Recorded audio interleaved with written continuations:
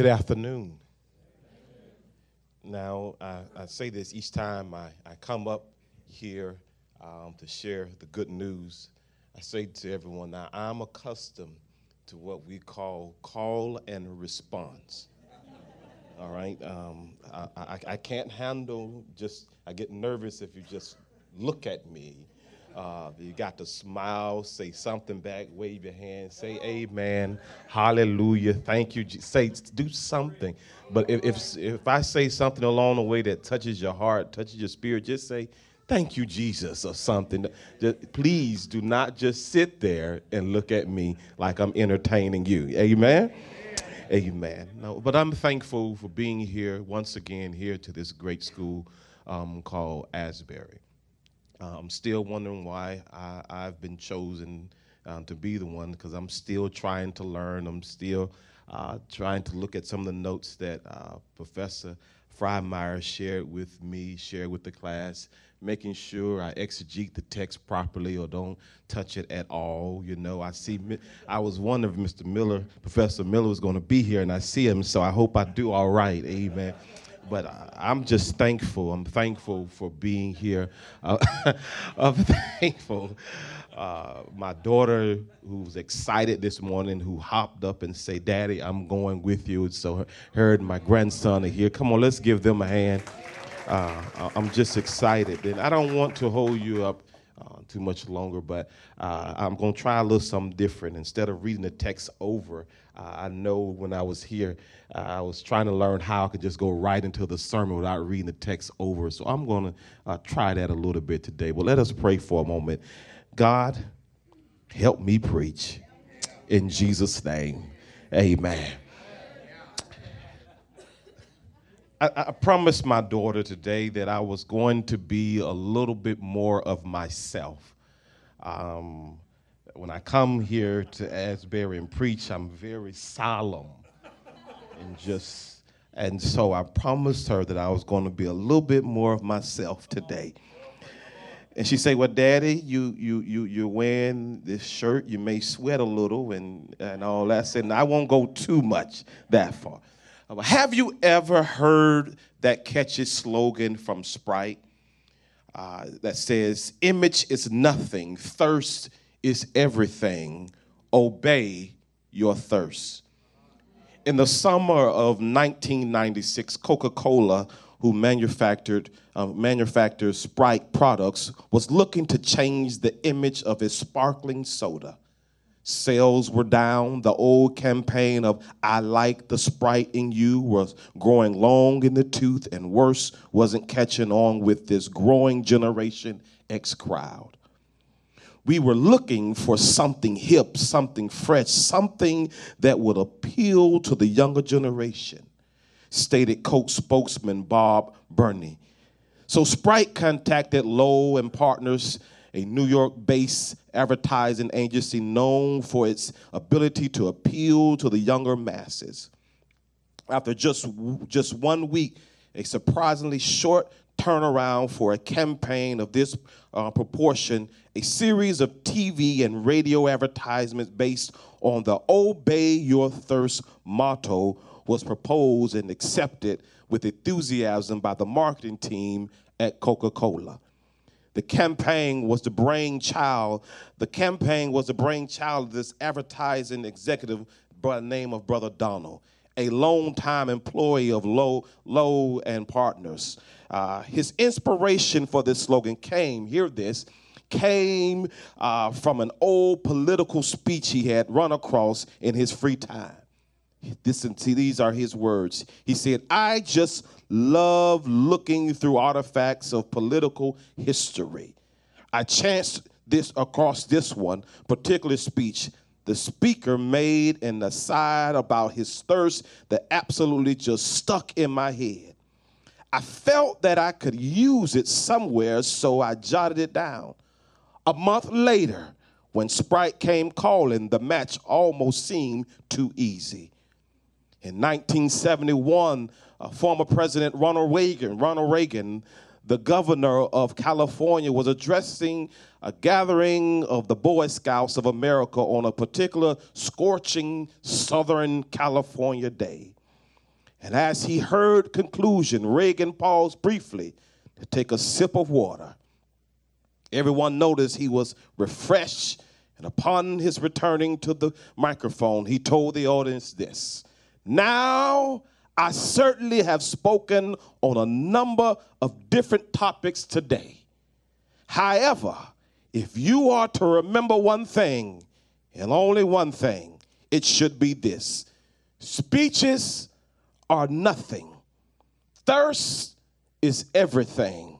Always remember to obey your thirst." And my beloved brothers and sisters, I just stopped by Asbury, this great theological seminary with great people, to say this: in this day and age, you and I must obey our thirst. And we're living in a time where people are thirsty. I'm not talking about any kind of people. I'm referring to the people in the body of Christ.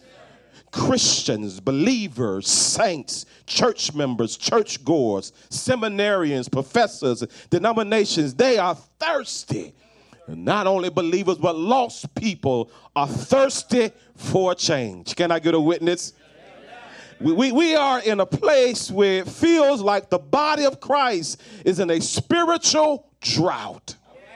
We now hear more about debates, divisions, and politics in the body than revivals, renewals, and transformation. Lord, help me here today. We're now battling over what kind of church to be: tradition or contemporary, Republican, Democrat, or independent, gay or straight, who's right or who's wrong, figuring likes in the church or not. What's accepted to wear on Sunday morning by the pastor: clergy robes, suit and ties, or skinny jeans. What place our lovely sisters have in the church, because we don't want to give them too much power. Somebody shout thirsty.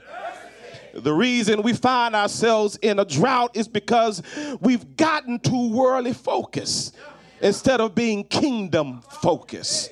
However, this is nothing new. It's nothing new. Jesus himself had to deal with this type of people in times like these. In our text, we see Jesus secretly walk into Judea on that great day, the text tells us, because he knew that the Jews were out to kill him. He goes there during the Jewish festival, or we call the Feast of Tabernacle, or the Feast of Booths. This festival that lasted 7 days. I got to go here because I am at Asbury. This festival that lasts 7 days begin with the collection of palm and willow branches to be used as a symbol of rejoicing before the Lord. All of Israel would camp out in tents for the entire week, offering all types of sacrifices and burnt offerings to the Lord. And the purpose of the Feast of Booths was to remember the giving of the law and to renew the covenant made between Israel and the Lord. Here it is at this great gathering. You have the Jewish people. You have Pharisees, you have chief priests, you have disciples, and you have other people that were there: sick people, lame people, lost people, found, all kind of people here on this great Gideon festival here. What was supposed to be a time, though, what was supposed to be a time of a great gathering became a great time of great division and confusion. When you get time, please go back and read chapter 6 and chapter 7. But listen here, you had some people that believed in Jesus at this time. Then you had some people that did not believe in Jesus. You had some that believed but wanted to stay in favor with the people. Then you had those who wanted to be popular, so they did not go with Jesus. They were afraid to speak truth to power. And can I pause right there for a moment? We're living in a time now you cannot be afraid to speak truth to power. You may not be popular, you may not be liked, but you're doing what God is calling us to do as believers and as Christians. Listen to the people during this division and confusion time in this festival. Verse 12 says, "Who is he?" Some say he is good. Others say, no, he deceives people. Some said, could this be the Christ? No, he didn't come from the right place. The right place. He didn't come from the right church. He didn't come from the right race. He didn't come from the right seminary. He didn't come from the right political party. Are y'all with me right now? He doesn't preach like we preach. He's too loud. He's too quiet. Lord, help me today. Verse 31 says, many of the people believed in him and said, when the Christ come, will he do more signs than these which this man has done? Jesus had had enough. And on that last day, he stood up and shouted, cried out, saying, let anyone who is thirsty come to me. I like how the New Revised Standard Version put it. It says, let anyone who is thirsty come to me, and let the one who believes in me drink. Now, y'all have to understand, when I was here and taking preaching classes, the class next door to us had a problem when I got up to preach because they knew that I was going to be loud every time. He says, enough of going back and forth. If you are thirsty, come to me. What's so amazing about this here is that he did not open this invitation to a specific group of people.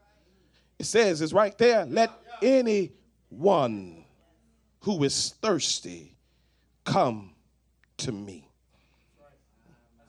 Church, it is time for us to function with this anyone spirit. It's time out for us to put people in sections, who can and who cannot. Are y'all with me? Just because they look like you think that it's okay. Because they do it like you, it's okay. Believe like you, it's okay. It doesn't mean we need to put, we cannot put people in a box, because if they had put people in a box, I wouldn't be here today.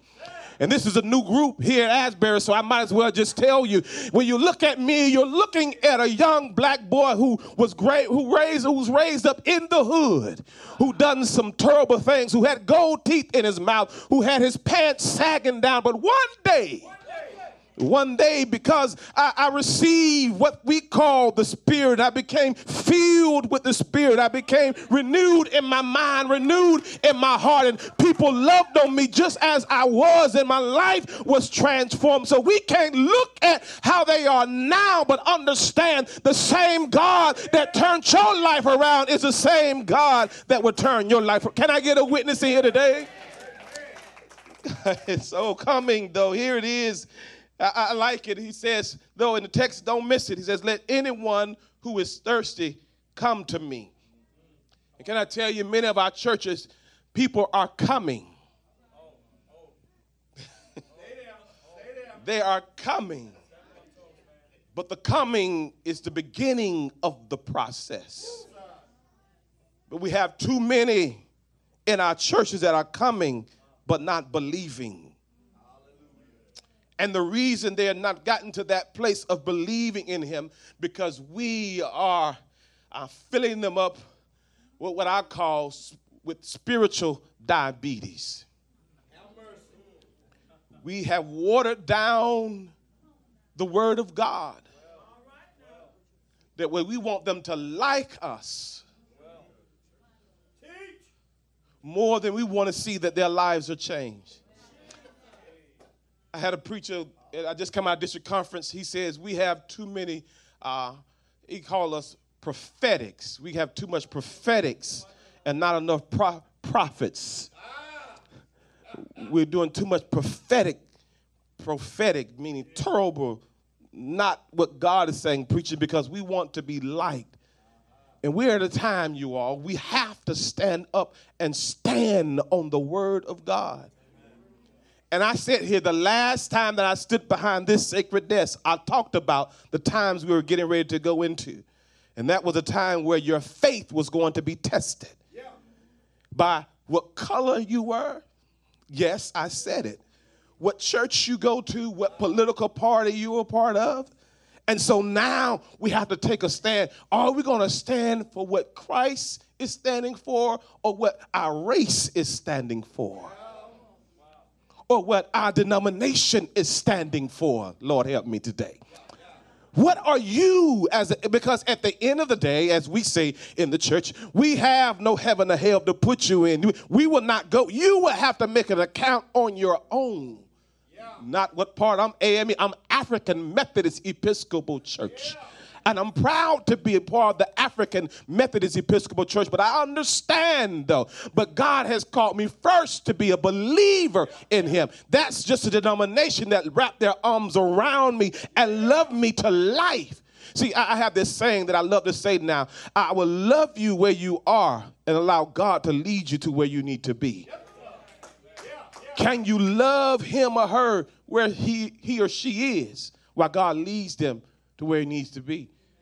What I'm trying to say, we are now need to love people where they can get to a place and become filled because they are so thirsty for a change. And I'm closing. The other day, I had a young lady came into my office. Please go back. Mr. Miller, I want to talk about that day, reason why Jesus waited for that great day, that last day. That was a day that they had a ceremony, a water ceremony. It was about the waters and what they had to do. I don't have time to really go there, but Jesus was very intentional about that last day. He had just come out of chapter 6 where he dealt with and fed them, the 5,000 people with what he had, and he told them, I am the bread of life. And now he is talking about water. He's talking about water after this ceremony that they had to do. Now, y'all dealt with the physical. Let me help you with the spiritual. And we want to stay with the physical. We want to have the right lights. We want to have the right size building with the right sound system, with the right look. But yet people are spiritually empty. Yes, and Jesus says here, I want to go back and study that on your own time. But yesterday, a couple of days ago, there was a young lady that came to my office that just started coming to the church. I hadn't joined yet because when I got there, she didn't want to come because she said to me, I'm not good with change. Her former pastor that was there for almost 15 years. And I always say every Sunday that I saw her since the New Year's, I said to her, I want to talk with you. I need to talk with you. I need to talk with you. She finally came to my office. She said, Pastor, I really don't trust people, especially preachers. And I said, okay. But I said, I just want to get to know you, and I want you to just to get to know me. And she began to share her story with me. And she said these words to me, Mother. She said this. She says, Pastor, I was brought up in this church. My mother made sure that we were here every day for church school, for Bible study, on Sunday mornings for worship. I was brought up in this church. I know the Lord. I love the Lord. But one day around the age of 10, I was violated by a male adult. When they violated me, it caused me physical and emotional pain. Hell, and that pain that I have, I still have it today. I want better. I want more, but this pain is still here. Therefore, to secure herself from this pain, she took a liking to the same sex and to drugs. Are y'all hearing me today? Nevertheless, she had been delivered from drugs 20 plus years now, but still wrestled with having a love for the same sex. She said to me, Pastor, don't judge me. This was just a couple of days ago now. She said, don't judge me. And I said to her, no, I won't judge you. And this is the reason why. If you were to come with me to a family gathering in my family, you will see that I have all sorts of types of people in my family. I have alcoholics, I have drug users, drug dealers, have people that seem like they just done lost their natural born mind. But can I tell you something about all of those people in my family? I love each and every one of them in the midst of their problems. And the same way I love them, I may not like what they are doing, but I still love them because they are my family. In the same way I love them, I love you. Now hear me. I will not judge you, but as your pastor, when you do come back like the prodigal son and rededicate your life to Christ and to this church, I want you to understand, I will not judge you, but I will hold you accountable. Because you know, when you know better, you should be doing better. And she said to me, Pastor Smith, I can respect that. I can respect that. And I said, thank you very much. But she said, I want to know something. How can I get better? Because she said, I know the life that I'm living is wrong. This is what she's saying to me. And I want out of this. How can I get better? And I said, let me just walk with you, but I can't get you out of that. You just have to open up and allow Christ to work on you mentally, physically, emotionally, most of all, spiritually. What I found was a thirsty woman that only wanted to be filled with just knowing, but she wanted to be transformed. I don't know if you know what it's like, though. And she said these words, what messed me up, Dr. Frymeyer. She said, Pastor Smith, you must help me, because if you don't help me and if I don't change, I'm going to die. And that was her words to me. And it took me back to a place some years ago while in seminary and pastoring, a lot of hustle and bustling. I used to love to drink a lot of coffee right there in that lounging area and cranberry juice all the time. And one day about 2 or 3 o'clock in the morning, I start feeling tingling going up my arms, and my heart seemed as if it was racing. And it kept going on for a couple of days. And one night when my family went to sleep, I drove myself to the hospital to find out, because I was afraid, to find out what was going on. And they said to me, after a few tests, they said to me, Octavius, your body is dehydrated. Now, I have been drinking plenty of coffee. I have been drinking plenty of cranberry juice. But still, my body was dehydrated.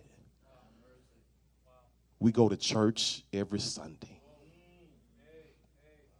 We come here week after week, whenever it opens up, and you just study to pass. You study to get a good grade.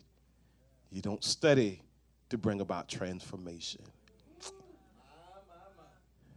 Too many of us are walking around just like I was, drinking plenty of coffee and a whole lot of cranberry juice, but still dehydrated naturally. How many of us in here, if the truth be told, you are spiritually dehydrated? You haven't spent time in the face of God. You haven't spent time studying to feed your own spirit and not to feed Professor O'Keller.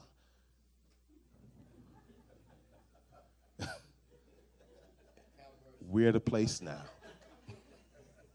I'm trying to be serious, y'all. But serious, we have to get back to that place where we can have this living water.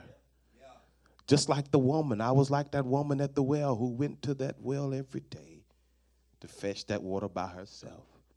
And one day Jesus told her, I give you something to drink that you will never have to thirst again. Because he realized something was missing. What's missing? Not in your natural life, but what's missing in your spiritual life. And whatever it is, Jesus can fill it. Let's give the Lord a hand clap of praise.